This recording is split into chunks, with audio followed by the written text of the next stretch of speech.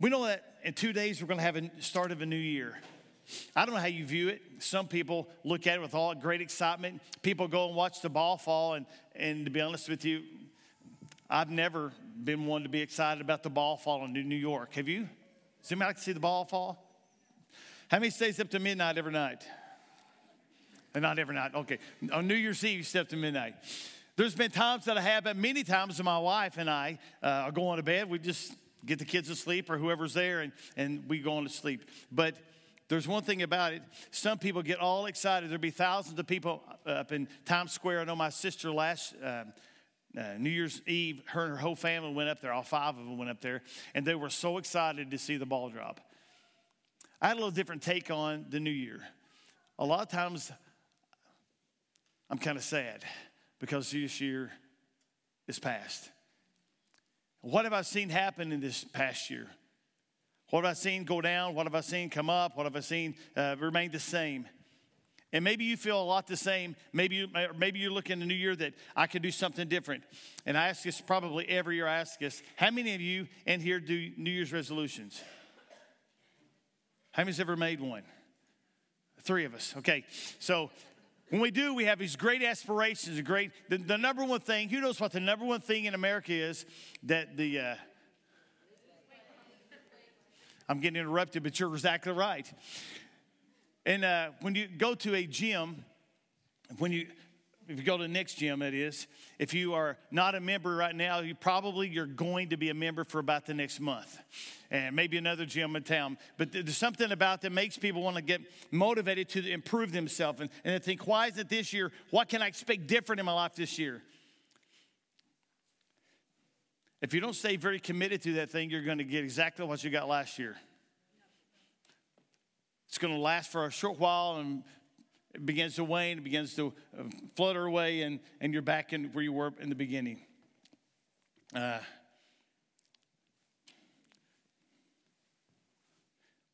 thought of a lot of things that people make changes of, and so I wrote down a few things. Some of these apply to me and some of them don't, but a lot of them apply to a lot of us. My plans next year are this: harmony in my family. Oh my goodness, if there's anything that would be any greater than that, I don't know what it was. I don't know what it could be. Because your family and peace within your family and harmony, the ability to get along is so important. Harmony in my family, to lose weight, to have really God direction in my life, to get out of debt. Now, that's a painful one because it's kind of awkward to try to get out of debt. And you start talking about finances with people, they get a little uneasy about the conversation. Stick to your budget. More exercise. Better sleep. Stop procrastinating. If there's one that I have a problem with, it's that one. And it may not be over big things. It may be something little, but I have a tendency to procrastinate about things. And we won't leave that open for discussion. Eat healthier. But one of those that is very important is that you see yourself growing spiritually. If you don't see yourself growing spiritually, you can take all these other things that have very minimum value except for the part about the family, harmony in the family. But there's very little benefit in all these other things compared to growing spiritually. But you know what every one of these requires?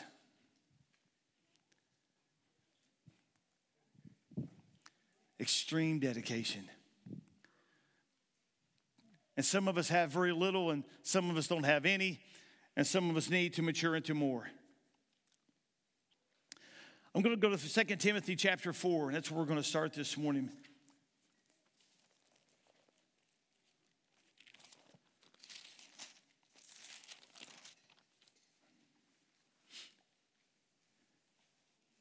It was Paul's final words to Timothy, and I don't know if you think about this, but what if you knew you were going to die in this next year? What would be your final words to your kids or to your wife or to your grandkids or to that real good friend that you have that you take for granted sometime? What would be your final words?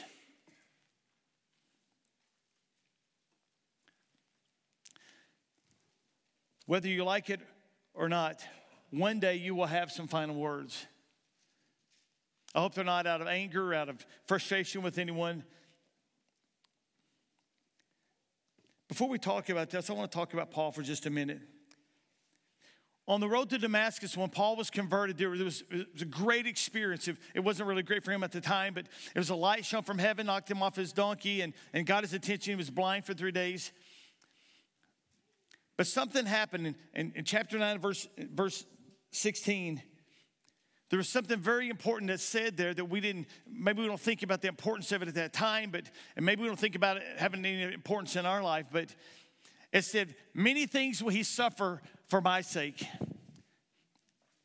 Many things will he suffer for my sake. And the way you suffer for his sake is that you keep enduring. You put up with. There were so many times, I don't know if he ever felt like it, but I could imagine he would, because he didn't have a wife, he didn't have any kids. And so when he would get discouraged, or he got all these things that would go wrong in his life, and he went through so many things, his heart had to get heavy. Chapter 4, verse 6 and 7. For I am now ready to be offered, and the time of my departure is at hand. I have fought a good fight. I have finished my course. I have kept the faith. He knew his life was about to be over. See, they sent him up to Nero, and they had his head chopped off. And I don't know if that seems very glorious to you, but I want to tell you there's a difference between him and John the Baptist. Because John the Baptist is frustrated when he was about to get his head decapitated or removed or whatever. He was very frustrated because he didn't understand why Jesus didn't come and deliver him. And Jesus knew he was there. But why didn't he come? Because John had lots of questions about that.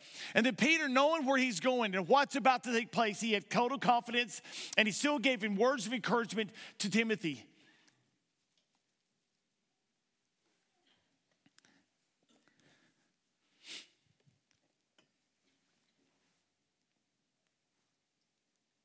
Verse 6, one more time.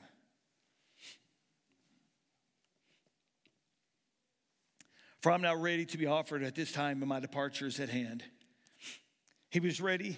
He was not angry. He was not disappointed. He was not frustrated.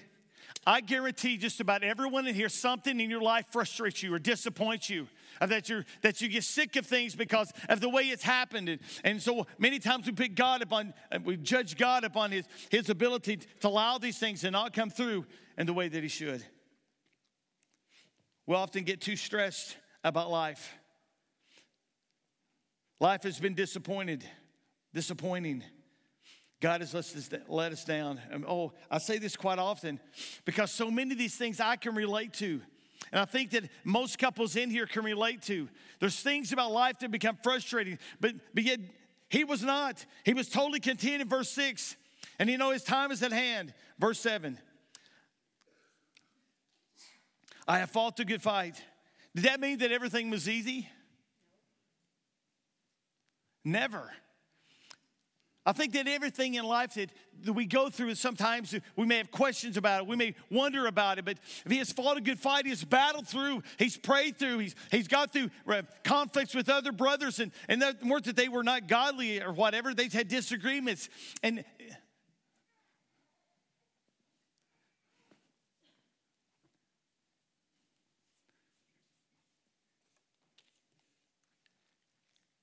those disagreements you have with your spouse, there's a lot of things that need to be overlooked instead of nitpicked. I don't know where this is coming from, I guess, whatever. But there's so many things in life that frustrate you within your home and things that go wrong within your home. And it's so important that you are focused as a man or as a woman upon your home, that you are not constantly criticizing and bringing up things to argue about within your home. Because it throws everything else in disarray. It throws your focus out. It throws your relationship with the Lord onto a place that it doesn't need to. And so you need to make sure that you govern, you regulate those things right within your own life. Let's go on. His finished his course. His purpose was to teach Timothy what? To finish. So few people finish what they start.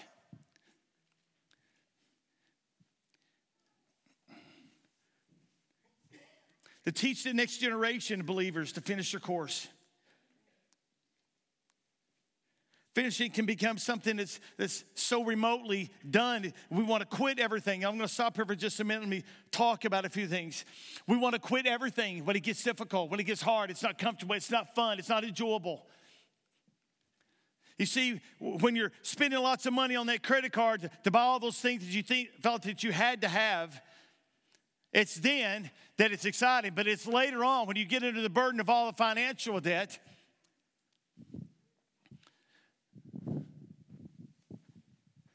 The burden of financial debt. The first year of my marriage, my wife and I's marriage, been married 32 years, about a week and a half ago. How many believes the first year is always a honeymoon? Okay, the first year was getting used to living with each other. I'll tell you this story again. I've never told it before. Okay, I have.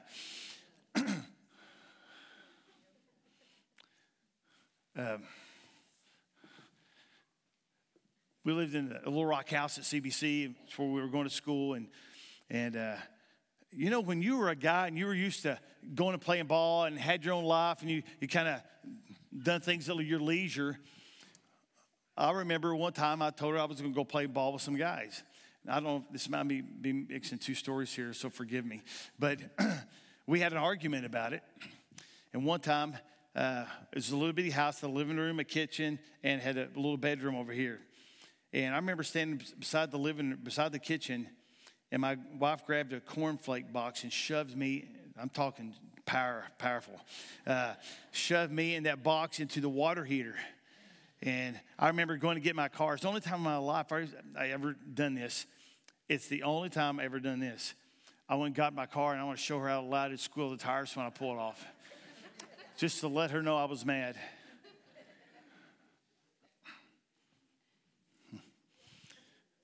You know what you do when you're mad like that?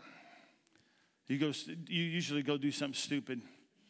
So I went to the mall, and I walked around. I felt stupid. And I said, this is ridiculous. So I went back to the house, and she's waiting on me with open arms.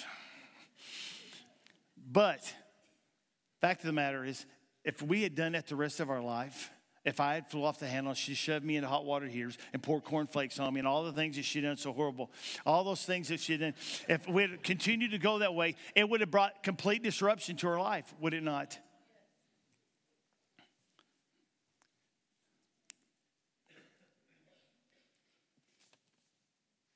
I know there was something unique about Paul that he was able to move on after he had finished his course, finished his work here. I want to read something to you in 2 Corinthians chapter 11.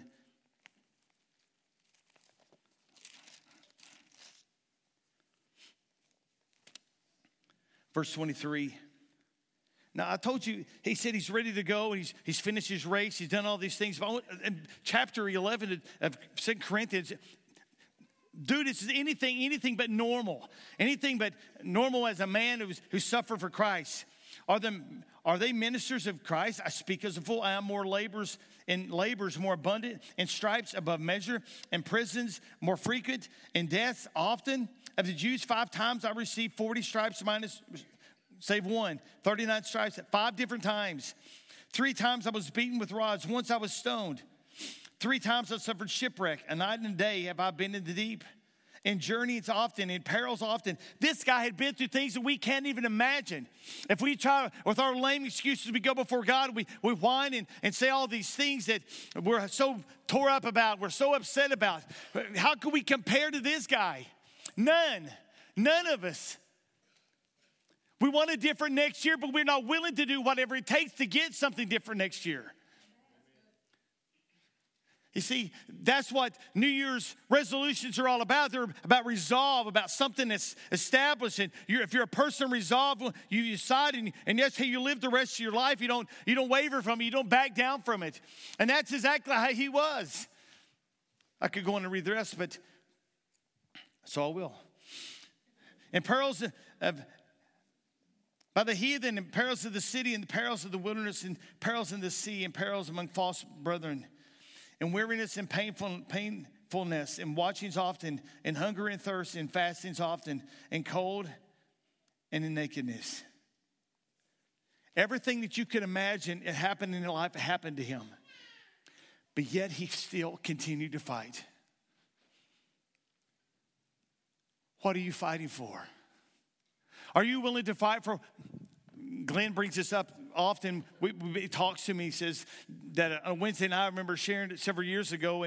But if something's worth fighting for, it's worth having. If it's not worth fighting for, get rid of it.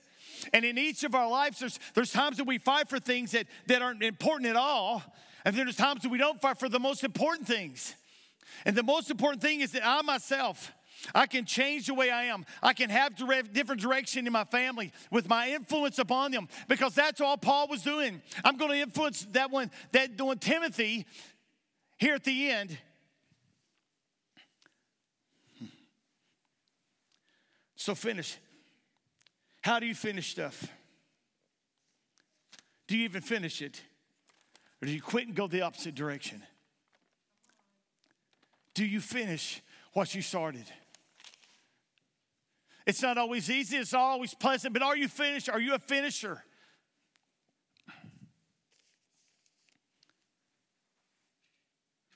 So how have we fared?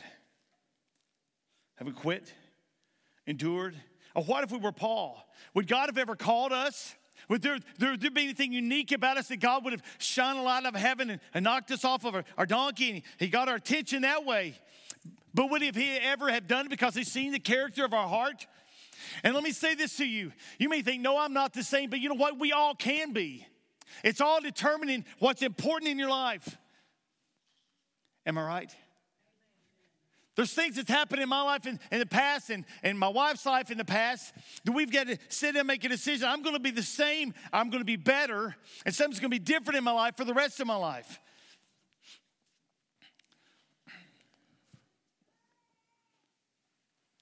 You've endured. You change. Or you change your profession. I felt this morning while we were worshiping that song, Do It Again, and that's one of my favorite songs, but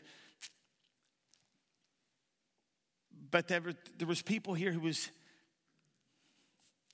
questioning if God's legitimate, if God is really, really pertinent and he's really, really relevant to them in their life.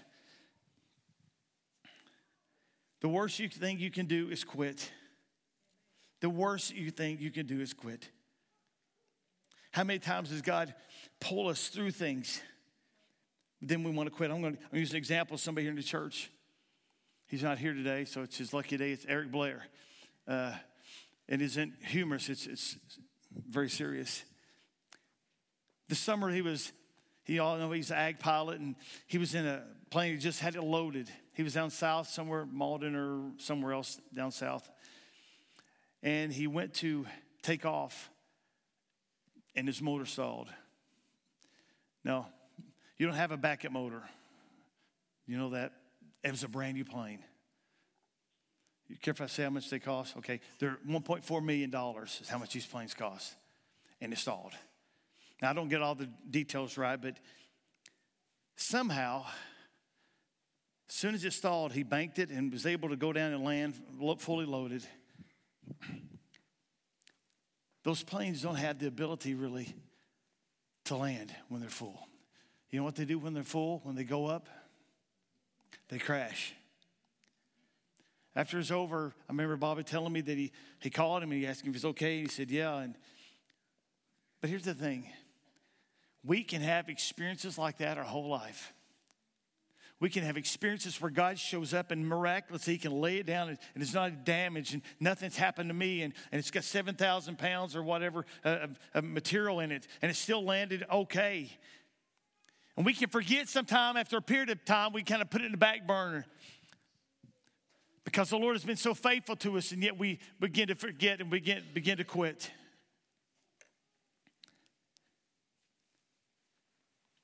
I'd like to go to Luke chapter 1.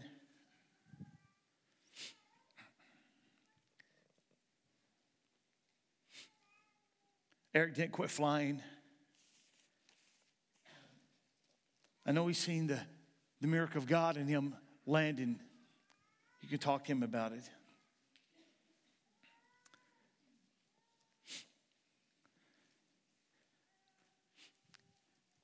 I'm not saying everybody's going to be in ministry and everybody needs to be, but I'll say this. If you're happy in your job and you're moving to your job and you're moving forward and there's something, a series of events that drew you in that direction. And you know, Paul was going to be in the Sanhedrin. He was from the tribe of Benjamin, and he was going to be in the Sanhedrin, a big political leader in the spiritual things of Judaism. And I just had my thoughts all just left me for a second. Let me regain them for a minute. He had all these plans of what great things he could do for the Sanhedrin, for this great political, spiritual political realm. And while he was on his way to do more damage to the Christians because of that, God began to give his attention and pulled him aside and done some things. But the Lord drew him because of his passion. He drew him into Christianity instead of staying in Judaism. Now, let me just read my notes to you. For some reason, something pulls into us into what we're doing. For some reason, conviction, emotion, thought process, something, are you reaching your potential? Maybe you're doing it, but you're not doing it the best you can, or do all that you can do. And I'm going to say this about little things you do here at church. There's little things we do here at church. We kind of halfway do them, and we try to say that it's our calling or whatever it may be, but we're really not applying ourselves. I want to go to Luke chapter 1. This is really not a Christmas message, but just stay with me. An angel said unto Mary, Fear not, Mary, for thou hast found favor with God. And behold, thou shalt conceive in thy womb and bring forth a son, and thou shalt call his name Jesus. Go to verse 46. And Mary said, My soul doth magnify the Lord. My spirit hath rejoiced in God my Savior. For he hath regarded the low estate of his handmaid.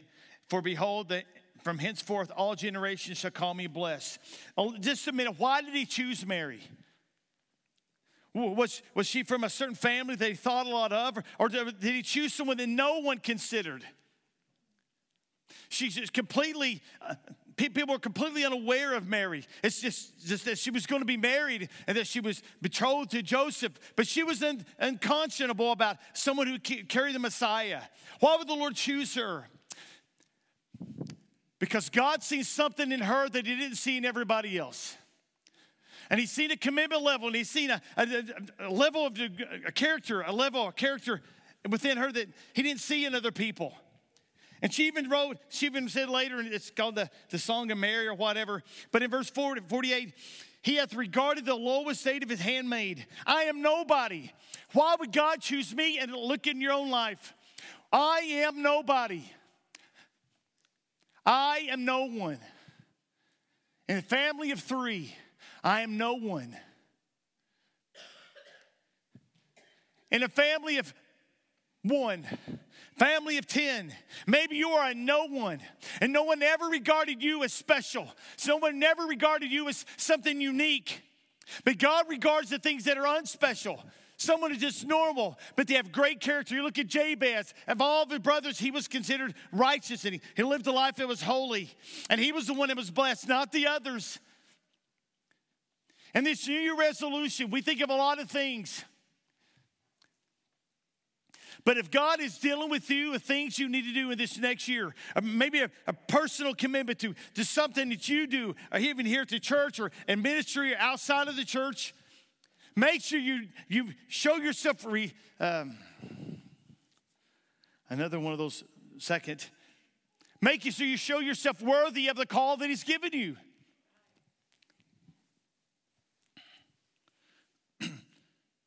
I'll tell you why he chose Mary. She was young. She's inexperienced, but she was willing to endure all the opposition that she would face. She was capable. She knew that God would be faithful. And this year, the same is true for you. But just sometimes we write off these little impromptu little things, these little urges, or these little things that God speaks to our hearts or lays something upon us that we don't understand. Why do I have those feelings? Or why do I have this desire to go and do this or that? Or why do I feel led to do what I'm supposed to do? Friend, the most important thing you can do is be a man or a woman of integrity, and that you follow through with what it is you feel led to do.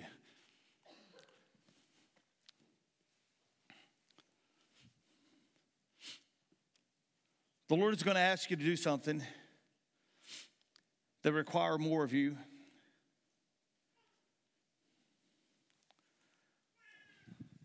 Some of you will ask, and others of you, He won't bring it up. But the ones that He asks, ask Him what it is. And don't be afraid to fulfill what He calls you to do. I'm not going to tell you what it is. I'm not saying pastoring. I'm not saying necessarily evangelism. Or what it is, I don't know. But I know some of you have questions in your mind about thoughts that you have about ministry and about being obedient to God. Friend, He wouldn't say something to you. He wouldn't prod you. He wouldn't convict you. He wouldn't compel you. If He didn't think that you had it in you to fulfill what He was calling you to do, would He?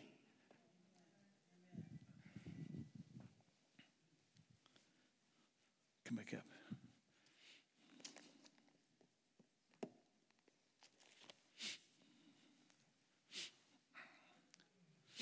Murray's life didn't stop with Christ. And I think sometimes we get misconstrued in thinking that all of her life was just, she didn't have a life of her own. She had a life of Christ and it's all was up. But she had it for several years. But when He was gone, she still had a family. And she still had some sons who carried on the ministry of Christ. Her life wasn't just the one thing, it led to other things. Man.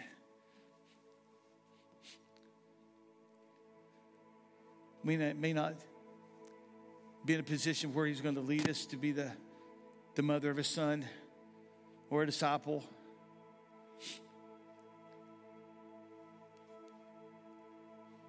Maybe you don't feel good enough, in which we're all guilty of that. But a lot of times use that for an excuse not to fulfill the things that God has called us to do. So many of you, I may act cheesy sometime when I talk to you. You have no idea how much it means to me to see you in this church. No idea. What do I see when I see us in the church? Potential for change. Not that I can change you, the teaching or preaching, none of that. It's simply what God can do in your life. Unbelievable. Unbelievable. Next year, we can have lots of dreams and aspirations, but if we're not committed,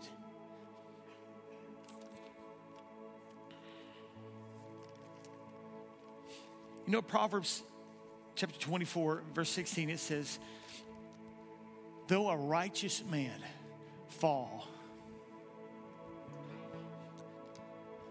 7 times, he still gets up. He still gets up. And I looked how many times the word 7 is used in the Old Testament. It was used right at 500 times. There's a lot of significance about 7, but you may not be perfect. You may have a few scars. You may have a problem. And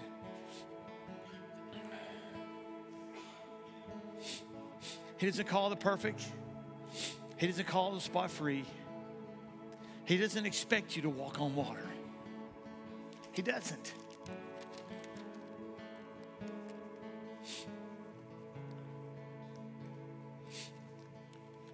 But He sure does want you to be willing.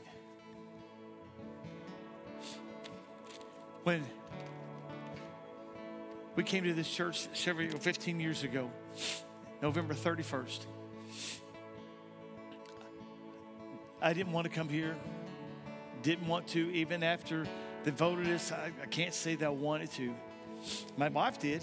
My wife knew we was coming here. I didn't. You know, when God spoke to me and said Bloomfield, I told you that story, and he spoke to me Bloomfield in Kentucky when we were there, and I looked at the spot. Bloomfield? What in the world's in Bloomfield?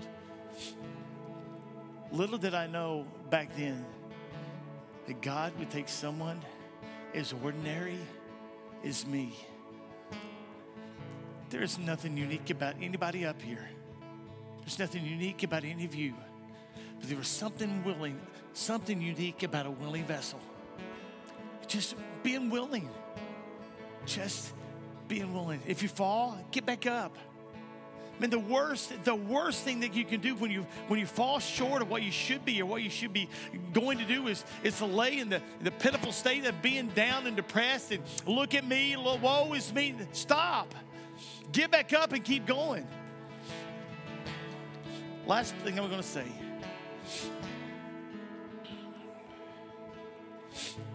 It was John chapter 6.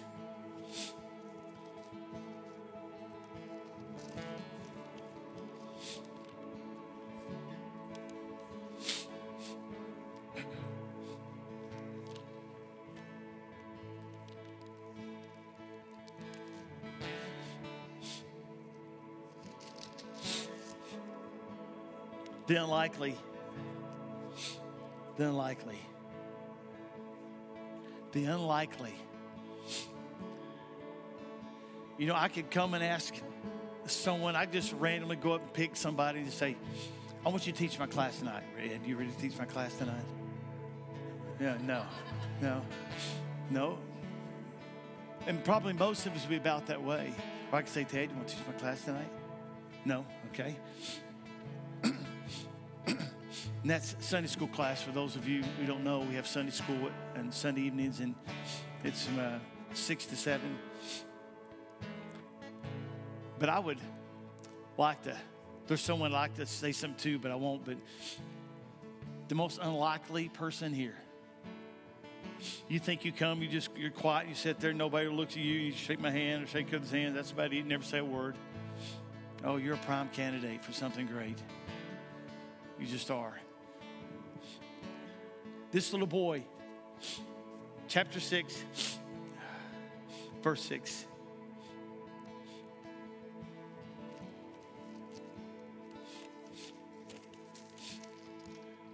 Well,